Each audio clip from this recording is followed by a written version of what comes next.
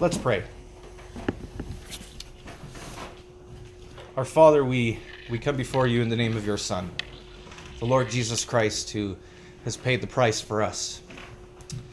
Lord, I pray that as we sit under the authority of your word, that you would give us humble hearts to receive you, that you would teach us to know you better, and that we would seek to serve you because of your great love and compassion for us. As I preach, Lord, I pray that you would use my words in a positive way, that you would help me to be clear, that you would also help me to be correct. I pray that you would just give me the humility to count these people as more significant than myself. I ask it in Jesus' name. Amen. Well, we are resuming/continuing our series in the book of Mark. We'll be in Mark chapter 7 this morning. If you don't have a Bible, there is a hardback black one in the pew in front of you. Turn to page 1564 in that Bible if you want to follow along. It's good to follow along because, as it says in 2 Hesitations 4:13, your pastor might lie to you. And so I'm kidding. That 2 Hesitations is not in the Bible. But if you don't follow along, you have no idea if I'm nuts or if I'm wrong or if I'm right. And so it's good for you to make sure to hold me accountable to the Word of God. Page 1564. 1564. 1564.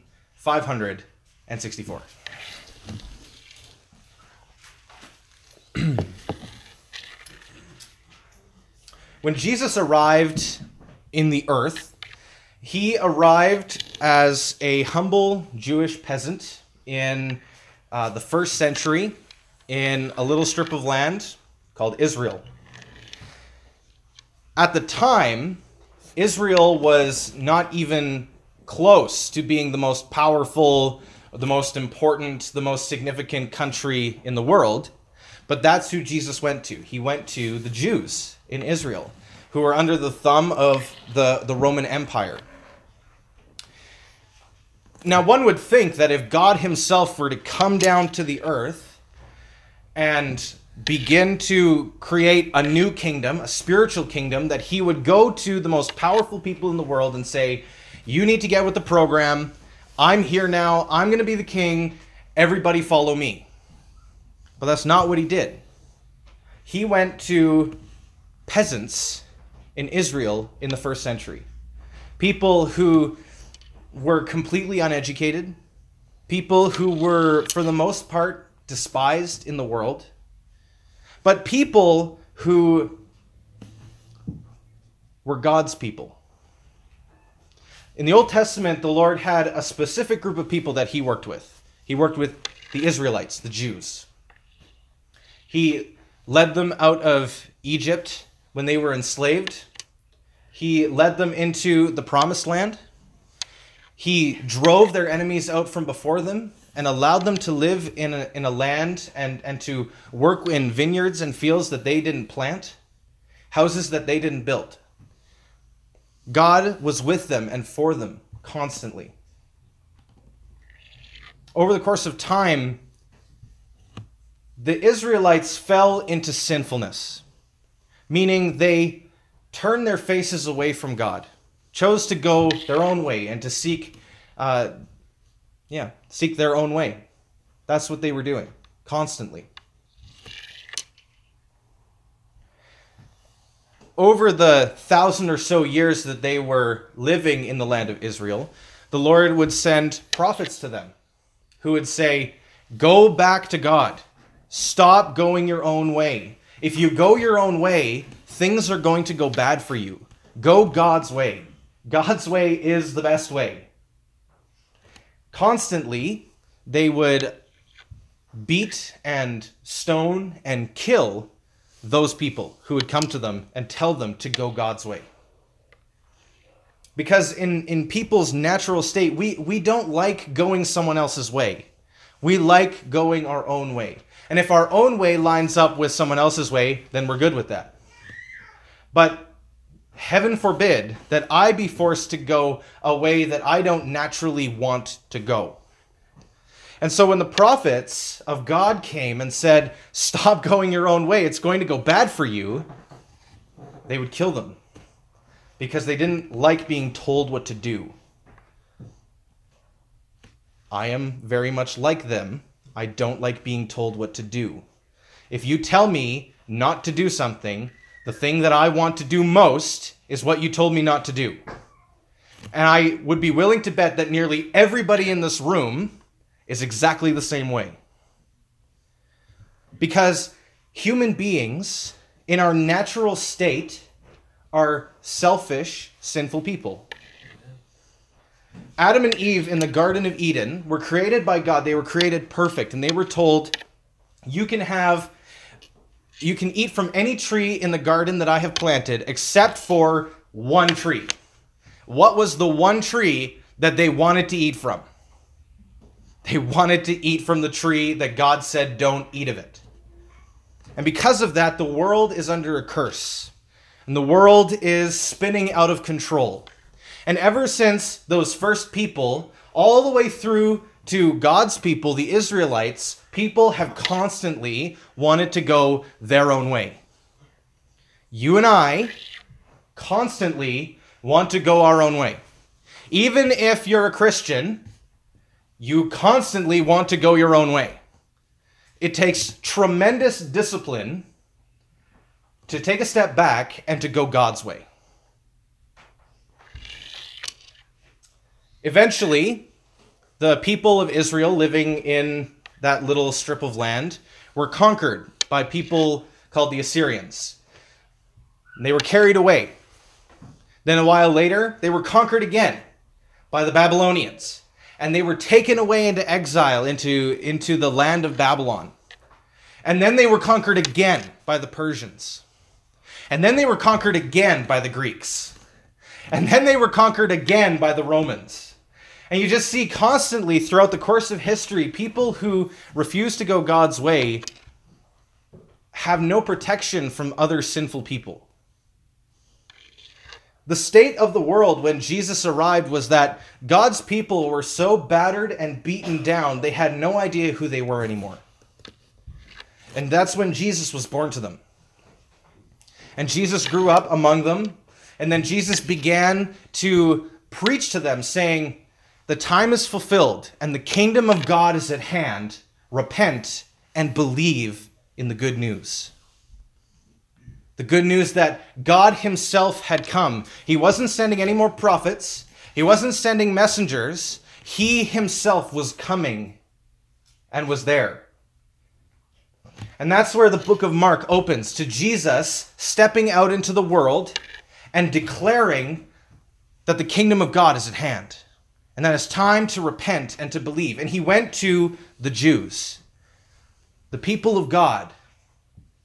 Now, the Jews at the time were not very thrilled that Jesus was saying these things to them, because they liked to believe that even in the midst of all of the things that were happening to them, all of the people who had conquered them, all of the taxes they were having to pay, all of the oppression, they liked to believe that if they were just good enough, that they would be okay in the end. Jesus comes onto the scene and he says, you need to repent. That means you need to turn away from the way that you're living now, and you need to start following God. Now, they believed that they were following God. They believed that they were doing very well. They believed that they were following the Old Testament law really, really well. They believed that they were morally upright people. Basically, good. That's what they believed about themselves. And Jesus comes onto the scene and says, nah, you've got to turn away from the way that you're living. You need to stop trying to be good enough. And you need to put your faith in me. And you need to follow me. This was completely intolerable to the Jews. How dare you tell me that I have to turn away from the way that I'm living and follow you? How dare you tell me that I'm not a good person?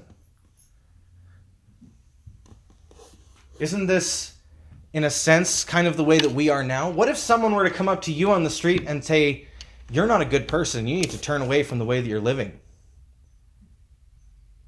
What would you say to them? You'd probably say, you don't know me. You don't know how I live. I'm a good person. I'm very nice. Most of the time, I'm not even rude to people.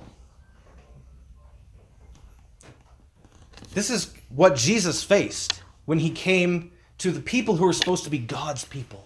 The Son of God, the spotless, sinless Son of the Almighty God, who the Jews claimed to be following, arrived on the scene and told them that they were not good enough and that they had to repent and put their trust in Jesus because only Jesus is good enough. Only Jesus is good enough. He said you need to turn away from constantly trying to be good enough, because as you try to be good enough, it's already too late. You see, God has a law in the Old Testament. I mentioned it before. He has a law. It's called the Ten Commandments. And this is God's basic standard of what you need in order to be a good person. Let's do the test. Exodus 20. We're all going to do it together. Exodus chapter 20. Keep your thumb in the passage that we're going to get to, maybe eventually. Let's see. Exodus 20 verse 12 says, "Honor your father and your mother." Raise your hand if you've done that perfectly your entire life. No, okay. Well, that's one. Let's see. You shall not steal. How many of you, when you were little kids, went into a sibling's room and took a toy that wasn't yours? How many of you, even as adults, have slipped a little something that you shouldn't have taken? That's 2 of 10. You shall not bear false witness against your neighbor, aka you shall not lie. Has anybody here told a lie ever in their life? Well, so that's 3 out of 10. You shall not covet your neighbor's anything. Shall not want something that isn't yours. Yeah, I think that that's 4. Yeah, and I think that's enough. You get the idea. If God's standard of goodness is that you never lie, you never steal, you never disrespect your parents, you never desire, covet things that aren't yours, then every single person in this room has failed to be a good person, including me. We have all failed to be good people. And Jesus comes onto the scene and says, it doesn't matter how many good works you do now because it's already too late. Imagine somebody were to step before a judge and say, yeah, I know I beat up an old lady and stole her purse, but I volunteer at a soup kitchen every week for the last 10 years. So I'm good to go, right? My good works outweigh my bad works. What would the judge say? He'd say, I don't care that you volunteered at a soup kitchen. That has absolutely nothing to do with what you did. You're going to face the punishment for what you've done. All of these objections come to Jesus as he approaches the Jews. He says, you're not good enough. You need to turn away from your sin of trying to be good enough, and you need to follow me. You need to put your faith and trust in me. And this was completely insulting to the Jews who believed that they were God's chosen people. They were the ones who God loved. Them and only them. Eventually, Jesus comes to Mark chapter 7. Eventually, Jesus comes to Mark chapter 7, and the Pharisees, these people were the top, most amazing religious people in the world. They had most of the Old Testament memorized. They had laws for their laws. They were the best. And when Jesus told them, you need to repent, they were more insulted than anybody else. And they began to question Jesus and his disciples about why they weren't following the traditions of the Jews. Now, I'm not going to get into it a whole lot, but Jesus says in Mark 7, verse 8, you leave the commandment of God and you hold to the tradition of men. He's saying that you have stepped outside of the realm of following God, and you are now just following each other and trying to outdo each other and being the best fake good. And that's not what God is looking for in followers. He's not looking for people who are pretending to be good. He's looking for people who have their faith and their trust in Him and Him alone. That's what Jesus wants from us. That's what Jesus commands from us. Not that we would be amazing, spectacular, wonderful, generous, kind, not mean people, but that we would follow Him.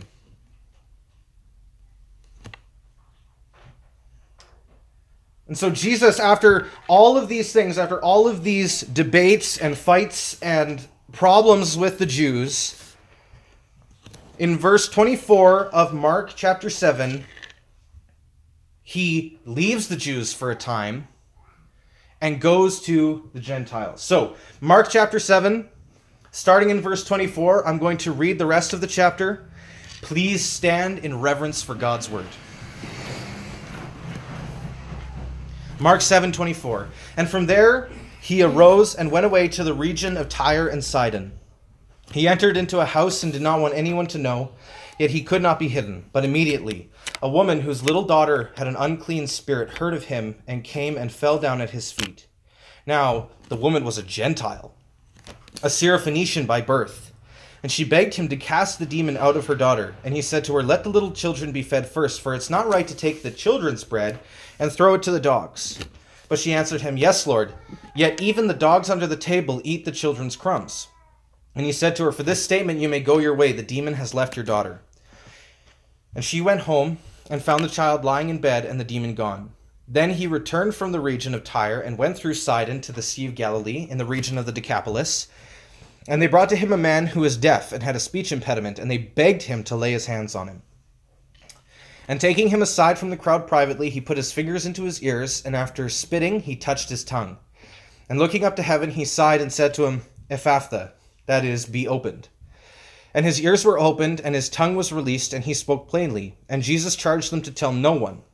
But the more he charged them, the more zealously they proclaimed it. And they were astonished beyond measure, saying, he has done all things well. He even makes the deaf hear and the mute speak. Amen. Please be seated.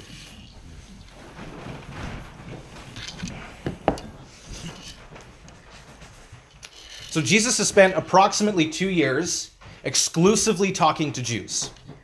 And now he heads out into Gentile territory. Gentile just means people who aren't Jews. That's what the Jews called everybody else, Gentiles. It was kind of a dirty word. It was these Gentiles, people who were not Jews, not circumcised, weren't following the food laws, weren't pure. They considered them to be unclean and completely unsavable, that they were beyond done. They were completely finished, essentially.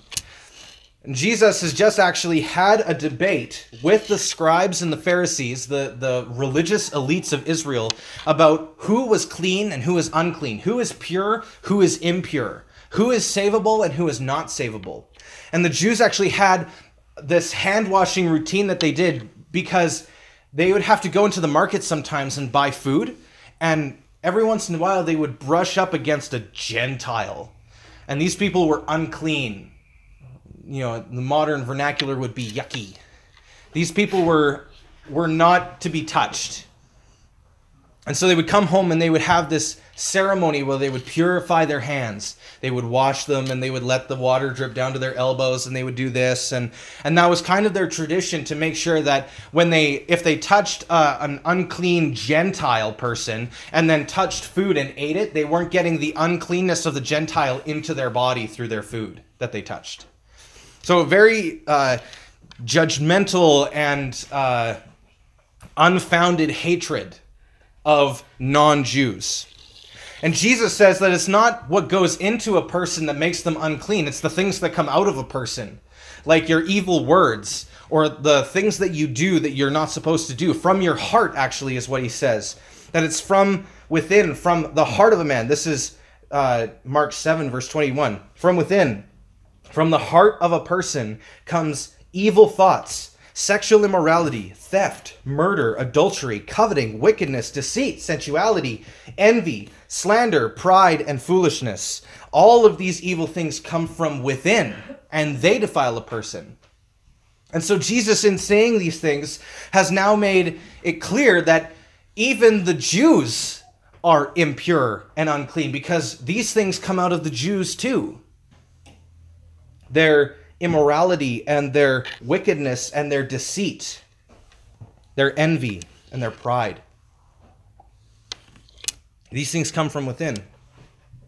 And so to prove his point that there is nobody who is unclean, unsavable, completely impure, he takes his 12 followers, his disciples, and he heads into the region of Tyre and Sidon, which is a completely Gentile population.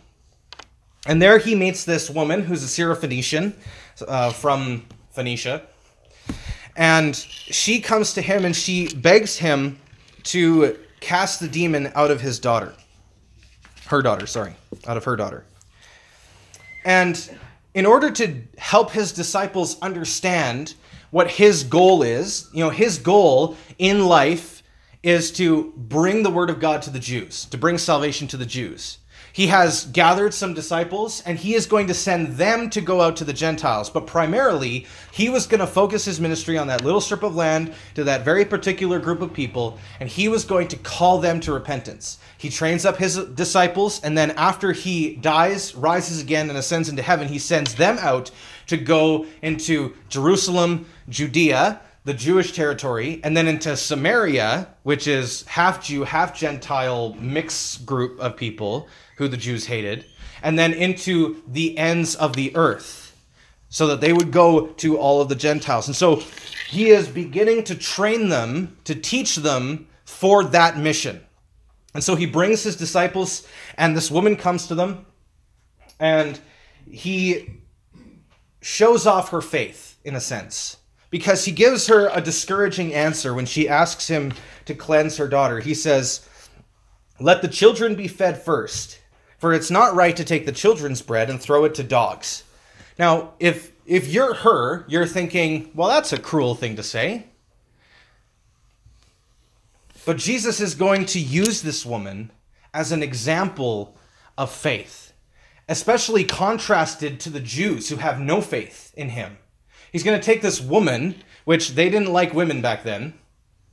The Jews didn't associate with Gentiles unless they had to, but then only with Gentile men. They didn't even speak to Gentile women. And so Jesus comes to this woman who is a Gentile, totally impure, unsavable. It is totally culturally taboo for him to talk to this woman. And he calls her a dog. But she persists. She's like, yeah, maybe I am a dog, but even the dogs under the table eat the children's crumbs. She's just looking for a few crumbs of Jesus' mercy. And Jesus says, for that statement, you may go your way. The demon has left your daughter. She didn't convince Jesus. Jesus was going to do it anyway, because Jesus is a compassionate and gracious God who loves people and who has compassion for the lost and compassion for the broken. But he's got a whole bunch of his disciples who are Jewish men who have never spoken to a Gentile woman before. And he's going to say, look at this woman. Look at her persistence. Look at her faith. She has more faith. She's just asking for crumbs of mercy from God. And she has more faith than any Jew that I have seen up till now. That's maybe reading between the lines a little bit.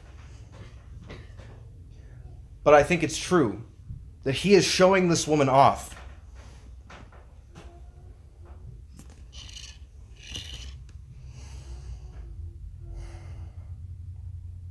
Like I said before, Jesus, his primary mission was to the Jews. He didn't go to Rome and speak to the emperor. He went to Jerusalem and he spoke to the priests. He spoke to the religious establishment. He didn't come to reform governments. Jesus was not a political man. He came to reform hearts. The government can never reform hearts. The government has many great roles in the world to care for the needs of citizens, but they can never lead people to a saving faith in Christ. Only the church holds the keys to that kingdom and can hand out passports to get in.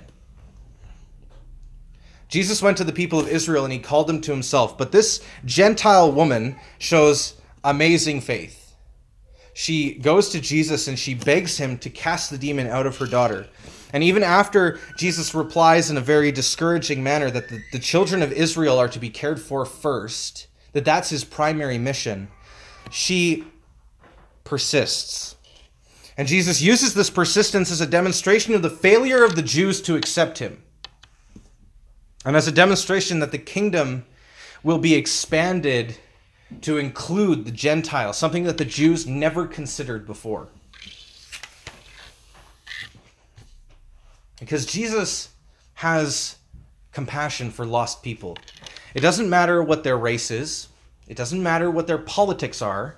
It doesn't matter what their sexual orientation is. Jesus has mercy on lost people. He has compassion.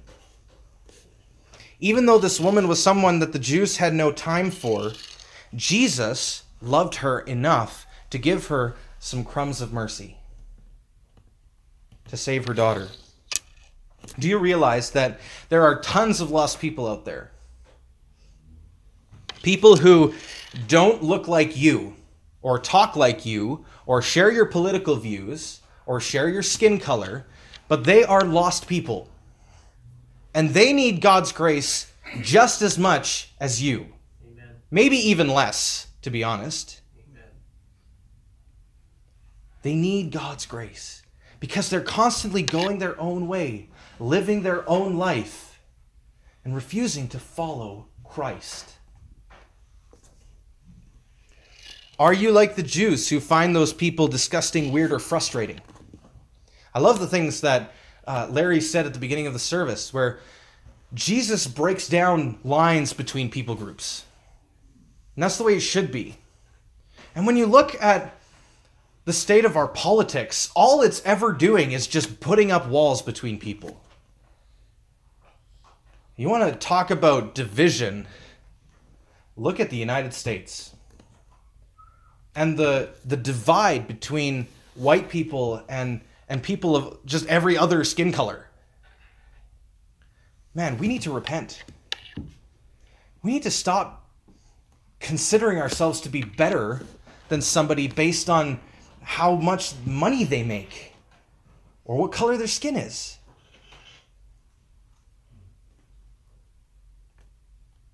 We need to start serving other people. We need to start leading people to Christ. We need to give up on our own comfort sometimes. We need to stop trying to make people look like us. In our town, there is a great divide between different kinds of people. And we don't really mix a whole lot. We don't like them. Oftentimes, it's a logger and a hippie or whatever you want to classify people as. Amen. That's not right.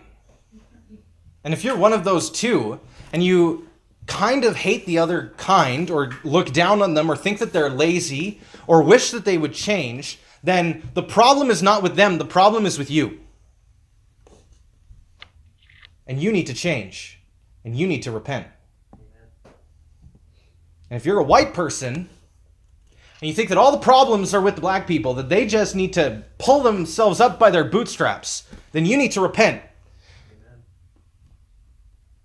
You need to have compassion and mercy on people. And if you're a liberal and you just think, man, those conservatives, they just suck. I hate them. They have no compassion. They have no love for people. And the problem is not with them. The problem is with you. And you need to repent. And you need to have compassion for people. And if you're a conservative and you think that the liberals are ridiculous, then you need to repent. And you need to have compassion, because that's what Jesus did. The term Christian means little Christ. That means that when a person calls themselves a Christian, it means that they're trying to be like Christ in the world. And if you want to be like Christ, then you need to not get annoyed and frustrated and upset with people who don't live the way that you do. You need to have compassion on people. You need to have love for people. That's what it means to be a Christian. I'm really passionate about this because I've been watching a lot of politics lately, and I've found out that I am a terrible person. Because I think, what's wrong with those people? Why can't they just get over themselves? And then I read a passage like this where Jesus goes to the kind of person that everybody around him would say, what's wrong with that person? And he has compassion, he has love for them. He cares for them. And it goes both ways. Whether you're a conservative or a liberal, it goes both ways. You need to repent. You need to follow Jesus and follow his example. So Jesus then, after meeting this woman and showing how the Gentiles have more faith than the Jews, he goes to this region called the Decapolis. Decapolis means 10 cities. It's the region of the 10 cities. And in this area, it is controlled entirely by Gentiles. It's ruled by a Gentile ruler. It's a region technically in Israel, but it is primarily Gentile territory. Jesus had an encounter with a guy in Mark, Mark chapter 5, I think, where he meets up with this guy who has a lot of demons, and he casts the demons out into a herd of pigs, which is a sign that it's a Gentile territory, because if there's one thing that everybody knows about Jews is that they don't eat pigs. And so they wouldn't have pigs around. Why would they? They don't eat them. So it's a Gentile territory. And so Jesus is there, and he's still showing off the faithfulness of the Gentiles over against the Jews, and showing that he has compassion for the Gentiles. He's showing the Jews that he has compassion for the Gentiles. And so they bring him a man who is deaf and has a speech impediment, and he takes him aside, and he touches his ears. As a sign, think about it, this man is deaf, and so Jesus has to communicate with this guy non-verbally. And so Jesus touches his ears, acknowledging that this man has a problem with his ears. And then he spits and touches the man's tongue. Now, why would he spit? That seems like a weird thing to do. But back in ancient Israel, when physicians were helping people, and if they had like a concoction they would make, they would spit into the concoction because they believed that saliva had healing properties. And so Jesus touches his ears, spits, and touches his tongue, and says, I'm going to heal your ears and your tongue. And then he breathes out a sigh. Because he's showing this man, I have compassion for you. I understand what you're going through. I know your problems. He breathes out a sigh. He has sorrow for this man's condition. He has sorrow for what this man has gone through in his life. Because this man has had problems. And then he says the healing words. He says, just a word in Aramaic, ephphatha, which means be opened. So for us it's words, for them it's word. With words, God created the heavens and the earth. And with one word, he can open the ears and loose the tongue of a man. This was an astonishing miracle to these people. I mean, can you imagine a man that you've known all your life who has been deaf all of his life, and now suddenly he can hear and he can talk perfectly fine? Jesus charges them to tell no one, but they wouldn't stay silent. So why would Jesus charge them to say nothing to anyone? Well, he wasn't there to be political. We know from especially the Gospel of John, that was a big thing. That when Jesus did miracles, they grabbed him and they wanted to make him king. And so he would flee from those people because he wasn't interested in rising against the political establishment and overthrowing it as a conquering ruler. He was there for hearts, not for swords. And so he tells them to keep it a secret. He wasn't interested in the growing sentiment to make him the king to fight the Romans. He did his best to keep his identity quiet until the appropriate time. But the more that he had compassion on people, the more that he saved them, the more he became famous. And the only logical thing to do when someone saves you, when someone makes you able to talk, is that you say, "This guy made me able to talk." Isn't that impressive?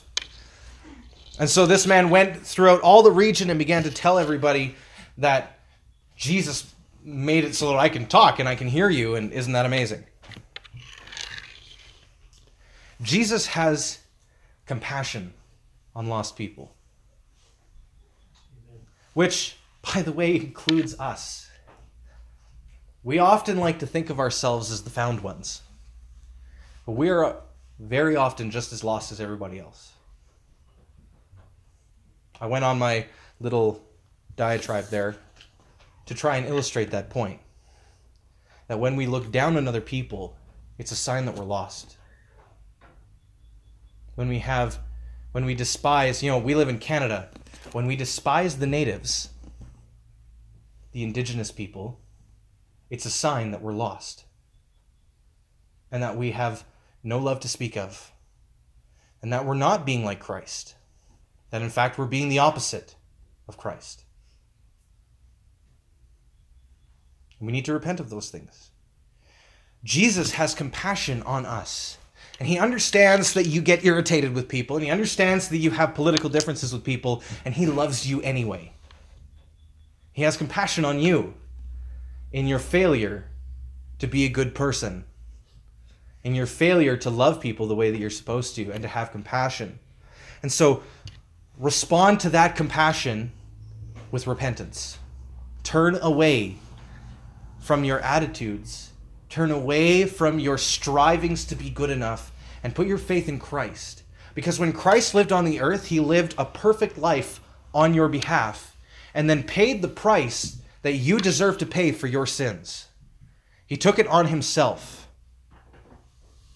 He suffered and he died for the sins of people who consider themselves to be better than others. That's what he did. So put your faith in him. And when a person puts their faith in Christ, his righteousness, his goodness is credited to your account. So that when God looks at you, he does not see a sinful person. He sees the goodness and the righteousness of Christ. It is only by putting faith in Jesus that you can be saved. Turn away from your sinful lifestyle of going your own way, of being like the Jews who thought they were good people but aren't. Put your faith in the goodness of Christ, which is given for you. Jesus died for your sins, but he didn't stay dead. He rose from the grave as a sign that this is true.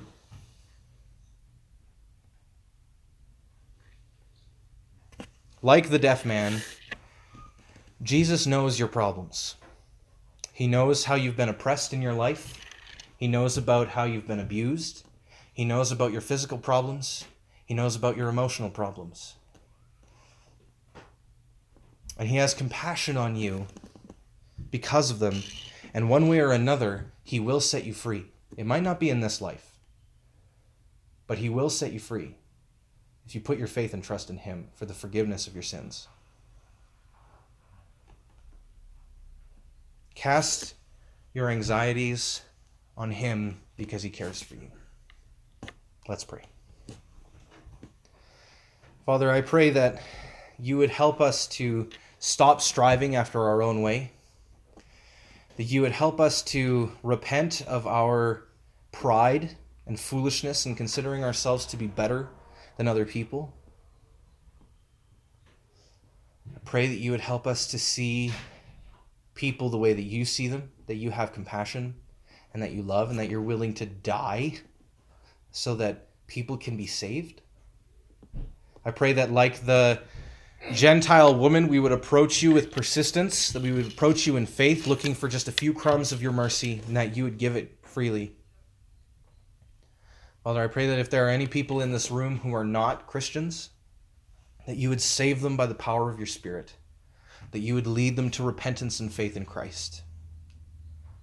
I pray that as we go from here, that you would lead us, that you would walk with us, that you would change us. I ask it in Jesus' name. Amen. Let's sing.